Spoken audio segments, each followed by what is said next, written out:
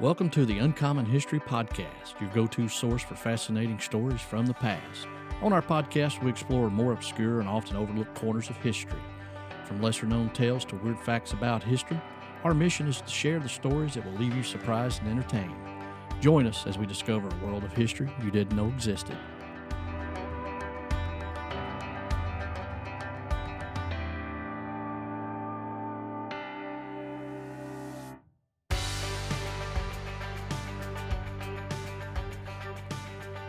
Welcome to Uncommon History Podcast, the podcast that explores the fascinating and lesser-known stories of the past. I'm Brian. And I'm Harold. Harold, Season 4, Episode 2. What happened today in Kentucky history? What happened today in Kentucky history? February the 28th. Not a lot, to be honest with you. Some days are just more boring than others. We've had a couple of these. 1807, Thomas Todd was named to the U.S. Supreme Court by President Thomas Jefferson. He served 19 years until his death in 1826. And who was Thomas Todd? I think it's probably kin to the Todds in Lexington that married Todd Lincoln. I think it would probably be the same family. I don't know that, but we're just kind of stretching here. I really don't know for sure, but I would assume that may be her grandfather. Okay. Could be her father, maybe, but possibly her grandfather, either one. In 1848, the Western State Hospital was complete in Hopkinsville, Kentucky, and the second mental hospital to be built. It's a good thing you and I weren't alive in 1848 because we might be a candidate for occupancy there. Could be. In 1887, the U.S. courthouse was built in Frankfort. It was also a post office. So, quote, courthouse, post office. But you know what it is now? No. In 1965, it became the Paul Sawyer Public Library. Okay. So if you ever go to the library there's a little history. I've been by it. I got a little UK basketball history. Okay. For those of you all in Tennessee or other states. Well, listen, I'm going to tell you. I know this is not your favorite subject. I don't know if I can stay a Kentucky fan. They're killing me this year. They are absolutely testing our patience in every way. I don't even get excited to watch the games anymore. I almost dread it, to be honest with you. Yeah. And I haven't guessed one right yet because the teams I think we'll beat, we don't, and the teams we should lose to, we beat. So it just doesn't make any sense. Can't make any sense. Crazy. And so what's college basketball in general is kind of like that. What was it, North Carolina, number one team in the nation starting out? Yeah. As of right now, maybe not make the tournament? Yeah. Wow. Okay, in 1970, Dan Issel became the first UK basketball player to score 2,000 points. Wow. He actually he played for 3 years, and he scored 2,138 points. That's incredible. That's pretty neat, isn't it? And a great guy go along with it. Great guy. All right. So what's going to be our topic today? Well, I finished a book here a while back, and again, I've told you and I have talked about our podcast, we look for unusual stories. We look for a different angle about subjects. We look for things that it's uncommon. It's uncommon. It's unusual. It's not your run-of-the-mill stories. Some of them kind of turn into that after you get past some parts of it. Yeah. But this book by George F. Robertson, A Small Boy's Recollection of the Civil War, published around 1930, is a story of an 8-year-old boy's impression of what the war was and what the world looked like to him through his eyes. And, young people have a very unbiased view sometimes. And they're truthful. That's what I'm saying. They're honest. They're more, they see pure, they're more, they haven't been influenced by it. There's no gray. It's black or white. Right. Yeah. Uh-huh. Yeah. And so I thought that this would make an interesting podcast because I like the way, when I started reading, I'm like, I like the way this guy thought. Because of his honesty. Most of the Civil War books I read, most of the accounts come from one side or the other. Yeah. Yeah. So you're getting a view from their biased view. Right. And we all are guilty of that because we can only see it from our own eyes. But his eyes was kind of different. He lived in a town, and we'll get into that kind of went both ways. So he looked at things kind of objectively. It's a very interesting story. George was born in 1853, June 11th, in Greenville, Tennessee. His father was a farmer, and also he was an editor of a newspaper there called the Greenville Democrat. So his father had a background in journalism, and as we know, journalists keep up with what's going on in the world by vocation, and they have probably the first to find out what's going on in the world. He wrote this from his memory. This book was written from his memory. And in 1860, the war started. The presidential campaign of 1860 is the first thing he really remembers. So if we look at history, we know that was Abraham Lincoln. We know that he was not popular everywhere as he is today. And in his time, he was a controversial guy in a sense. His views on slavery obviously did not sit well with a good portion of the country. He had remembered the campaign. He remembered the firing on Fort Sumter. And the newspaper had been filled with war talk, he said, and the place was it was a lot of unrest. People were worried. People argued about Lincoln and Davis and the politics of the time. And as a young boy, he sat back and saw this and probably didn't fully understand what it was all about, but he knew what he saw and he remembered it very well. He remembered seeing the Governor Foote in Mississippi in a church, and it was interesting his view of that. He said he went to this church, and this Southern governor, was given this fiery political speech. And he said it was in a church because he said that there was no other building in town large enough to hold people that wanted to hear it.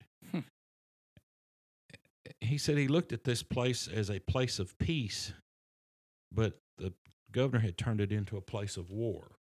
He said he'd never seen the building used in such a manner. I thought that was an interesting way to look at it. Yeah.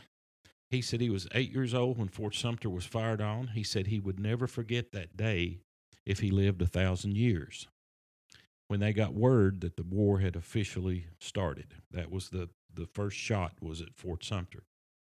He said he had felt oppressed, as if half the people were attending a funeral about the other half.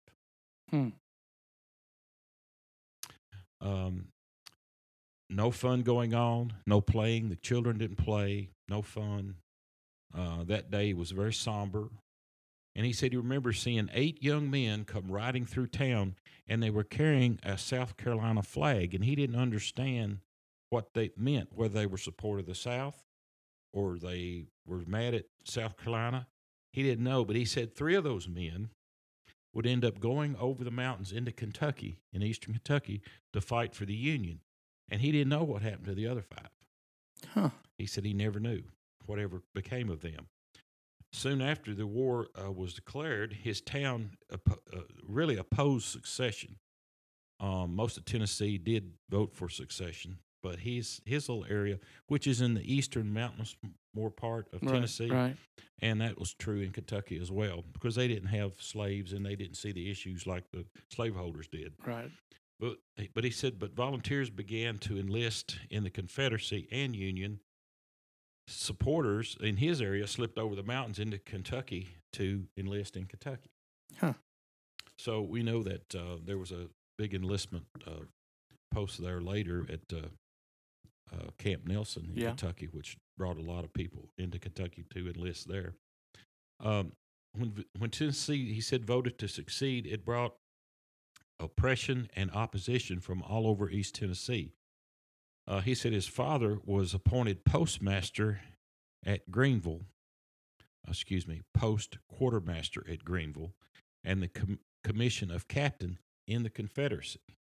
Okay. Because they were in control of the government in Tennessee. Right.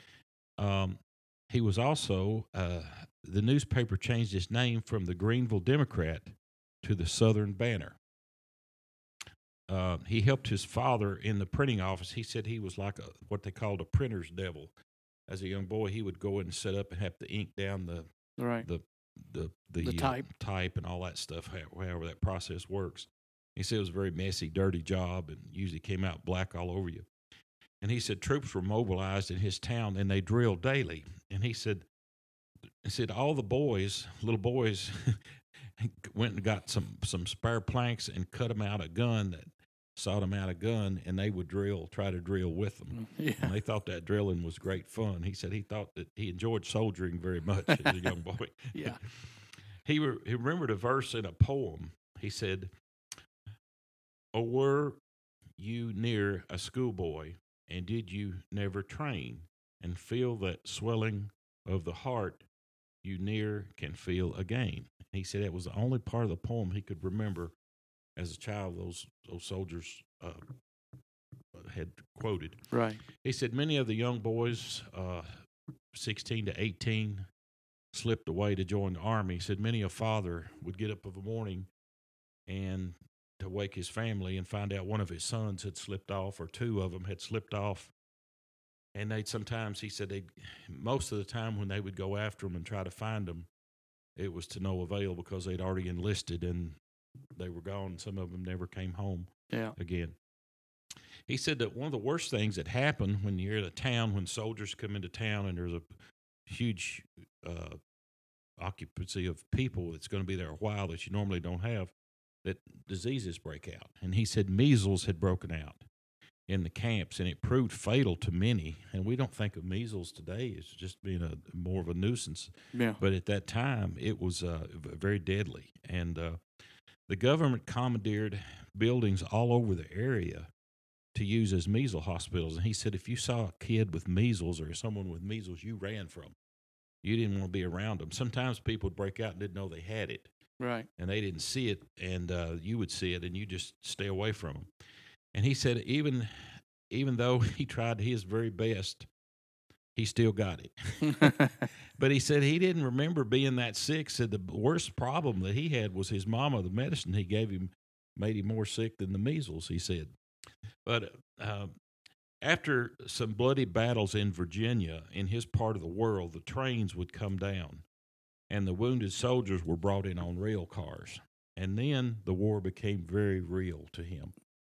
And he saw men with legs and arms missing. He saw people with ghastly wounds. He saw people dying. He saw war at firsthand, the ghastliness of it. And he said he could not get that out of his mind. He said if he lived to be 1,000 years old, he would never be able to get those images out of his mind. He said they cared for the cripple the best they could. Hospitals were just very crude, rudimentary. No medicines hardly to be had. Disease rampant. Pretty terrible Conditions, place to be. yeah. Yes. He said many times my father would not be home, so my mother was left to take care of everything. Now here's another part of the war that you'd never hear talked about a lot. But the men were forced to do whatever, if it was to print a newspaper or to keep up the news or propaganda or whatever. But the women were left to do all the work and take care of the family and the children. And I don't know which job's harder. I mean, sometimes I feel more sorry for the women being there than the men that are off, traveling, except when they're in dire danger. But these women had a hard time. She had to do everything. And he said she would just work from daylight till dark every day. Didn't hardly ever take a break. Sundays, they would have a small church service or something if they could. But she said he said she worked every day, all day long, and which aged them very quickly. Oh, yeah. And the worry and the responsibility. Said soldiers would come by, beg for food. Some would steal from them. She was afraid not to give them food sometimes, that they would burn her out or steal from her, or steal her. They're constantly stealing chickens. Animals was disappearing, cows. Just, you get up every day, who knows what you was going to face. He said one day a train came by with a large cannons on it. This is kind of a humorous part of his story. And he was fascinated by a lot of boys. I know I was when I saw my first cannons. I just think that was the coolest thing in the world. So this train stops in his little town, and there's this huge big cannon there that the barrel, he said, had its mouth wide open. So he climbs up on this train car, and he climbs down in the cannon barrel. Oh, no. Yeah, now can you imagine? And then the train takes off. So he comes climbing out of there, and he said, you ain't never seen anybody move as fast as I did. And he had to jump from the train and it moving. So not long after that little episode, trains coming to town, there was on the train one day was a General Price. Now he said there's not many 8-year-old boys that get to meet a general, and said he was with his father, had been in town, and General Price came to town, and his father introduced him to General Price. And he said his head stayed swelled for many days because there was no other boys in town that could compare to that experience. Yeah, that's a So big General deal. Price must have been a big deal. I don't know General Price very well. I think he went on out west in Missouri or somewhere. I think it was Sterling Price. I think it's probably who he was talking about. Now, he said the war brought opportunities for enterprise. Here's an 8-year-old kid. He's thinking about, how am I going to make some money off of this deal? He said the long trains of soldiers they were always hungry, and you could always sell them stuff. So he said they would gather anything they could find, walnuts, fruit, chestnuts, anything they could come up with, and sell them to them. And he said he got to where he could make a pretty good cigar, and he would sell them 3 cigars for $1. Wow. And he said he could sell them as fast as he could make them. Wow. And he said there was another buddy of his that he got his mom to help him, and they would make pies and cakes, and he said they would sell out. Oh, But the problem was they couldn't come up with the flour and the sugar and the ingredients to make it. He said gambling was a passionate pastime of the soldiers. You know, we've talked about in war, the soldiers go from extreme boredom to extreme terror, and it, in between was just pure boredom. Going from sit around and hurry up and wait from 0 to 60. Right, and you've been a soldier, so you know. Well, so the gambling became, is quite a thing. So he thought he'd get involved in that gambling. So he got this one officer. He bet him something for 3 cigars. He said it'd take him just a drop of a hat. He lost his 3 cigars and his money too. So it taught him lesson about gambling. He said his mom always told him, said, boys, do not pay to gamble even if you win, for when you do, you lose in character that you cannot buy back with money. That's what his mom Wise told advice. So then the war comes to his little town of Greenville, and not just wounded soldiers coming through there, but the armies start coming in.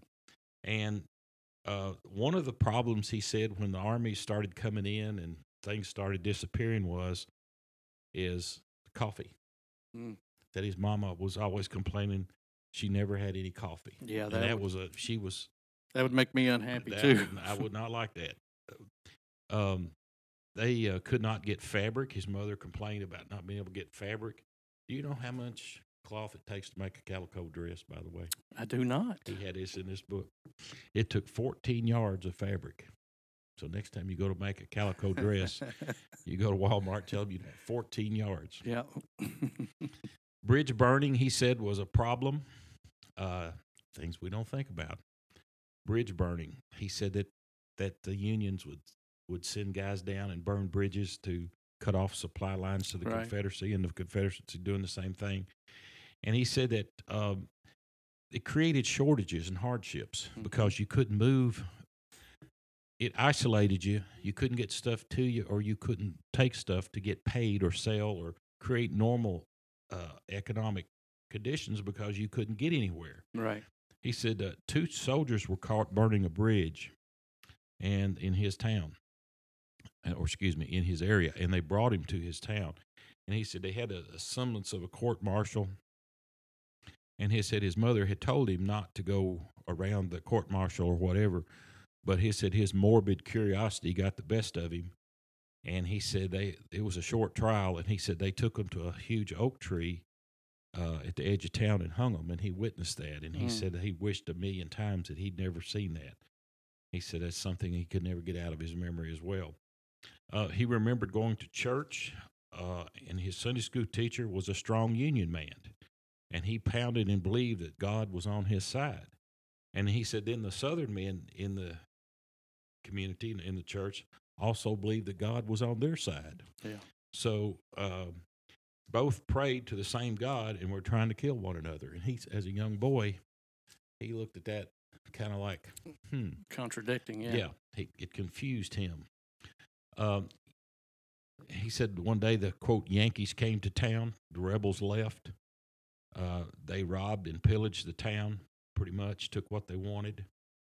They came to his mother's house, demanded food for themselves. He said, my mother cooked for them all day. Fear they would burn the house if he didn't. They didn't burn our house, he said, but they did burn some others in the area. They stole all their hay and fodder, took horses as they could find them. They would hide their horses, like a lot of, you heard those stories a lot, Yeah. Most towns would. But it was really strange. He said when the Yankees left, they left a bunch of muskets there, to the great joy of the boys, because they all went and got them one. Wow. I wouldn't think you would leave arms like that. No. Now, whether it was intentional or not, I don't know. He said when the rebels came to town, they didn't stay long. But then he talks about the death of General Morgan. And this is from a perspective, and I haven't read a lot about the death of Morgan. I know he got killed in this town, but I don't know a whole lot about the details of it. But anyway, in his version of the story, he said when General Morgan came to town, of course, he stuck out. He said he was a big guy, and he was very flashy, very handsome fella. He stuck out. People noticed him. There was no hiding him. But the Yankees, he said, were afraid of him like nobody else for some reason. They dreaded his presence or dreaded hearing that he was in the area. He said, I saw him several times. He had a huge frame. He said, I saw him the last night he was alive, and he spent at the house of a lady named Mrs. Carrie Dickinson Williams. And there was something suspicious about the way he was killed. It's always been kind of how did they capture him get to him so easily? Right. He said the night, really, the house wasn't sufficiently guarded because the night, he said it was so dark and bad that nobody in their right mind thought that anybody would try to attack a place at night. Evidently, back then, we have street lights today. Yeah. But you go in a town that had only coal oil lamps, and I don't even know if they had gas light back then, but it would be a whole different matter than it is today. So they had different challenges.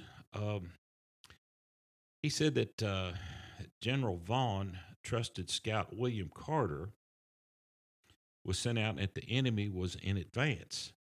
But Morgan's chief of staff, this Captain Williams, did not believe it and just threw the note in the floor. He said no force on earth would advance on a night like this. General Joe Morgan did not get the note. He didn't even see it. He didn't know anything about it. The Yankees came in, tipped off by a boy named Leidy, was his last name, Leidy.